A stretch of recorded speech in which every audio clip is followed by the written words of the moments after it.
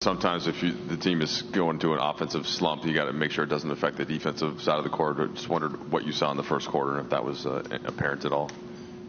Yeah, I mean, just another slow start, second game in a row. And really during this stretch, there's been one quarter. It's been the second quarter, the third quarter. Last two games have been the first quarter. You just can't put the ball in the basket. And, when you're not making shots and they're getting a live rebound or a turnover, live ball turnover, it's tough to set your defense. So, I think our effort was good to start, but like I said, our offense is putting us in a tough spot. Right. It seemed like you identified the things that you needed to identify going into this one, especially based on what you told us. If that was echoing the message to the team. It was known by your coaching staff in terms of preparation. What is the missing synapse between prepping them and then executing? Yeah, well, I think a lot of those situations are different. Like in this case, you can show them the pressure that they play with all you want on film. It takes a little time to actually feel it and get used to it. And you want to be able to hit the ground running. But it's a unique defensive style that you're going against. And it did speed us up some.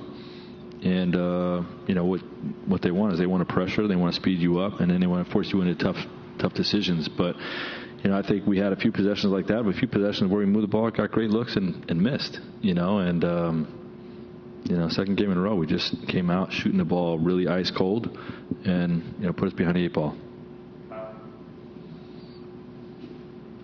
What do you make of that fourth quarter? And did you feel like you were legitimately a few plays away from competing in those final 3 minutes? Of course. Yeah, our guys stuck with the game, and they keep fighting. And they keep fighting through a tough season.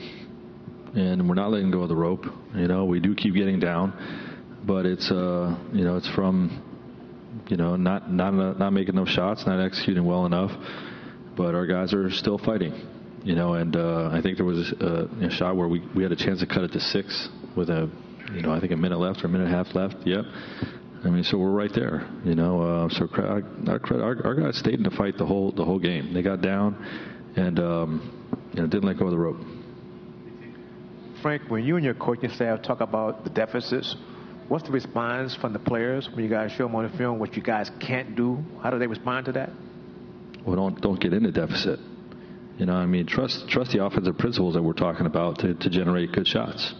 The ball security with a handful of tough shots or forced possessions, combined with not making shots on the quality possessions, is just putting us behind the 8 ball. And we're just working through that. Frank, two-part question here. First, how much did you miss Dwight tonight with their just collective size and athleticism in this particular matchup? And then second, what do you think of what Wenyen gave you? Didn't shoot the ball well, but felt like he gave you some juice and some energy out there. Yeah, this is definitely a game where we could have used Dwight. We got hurt on the boards.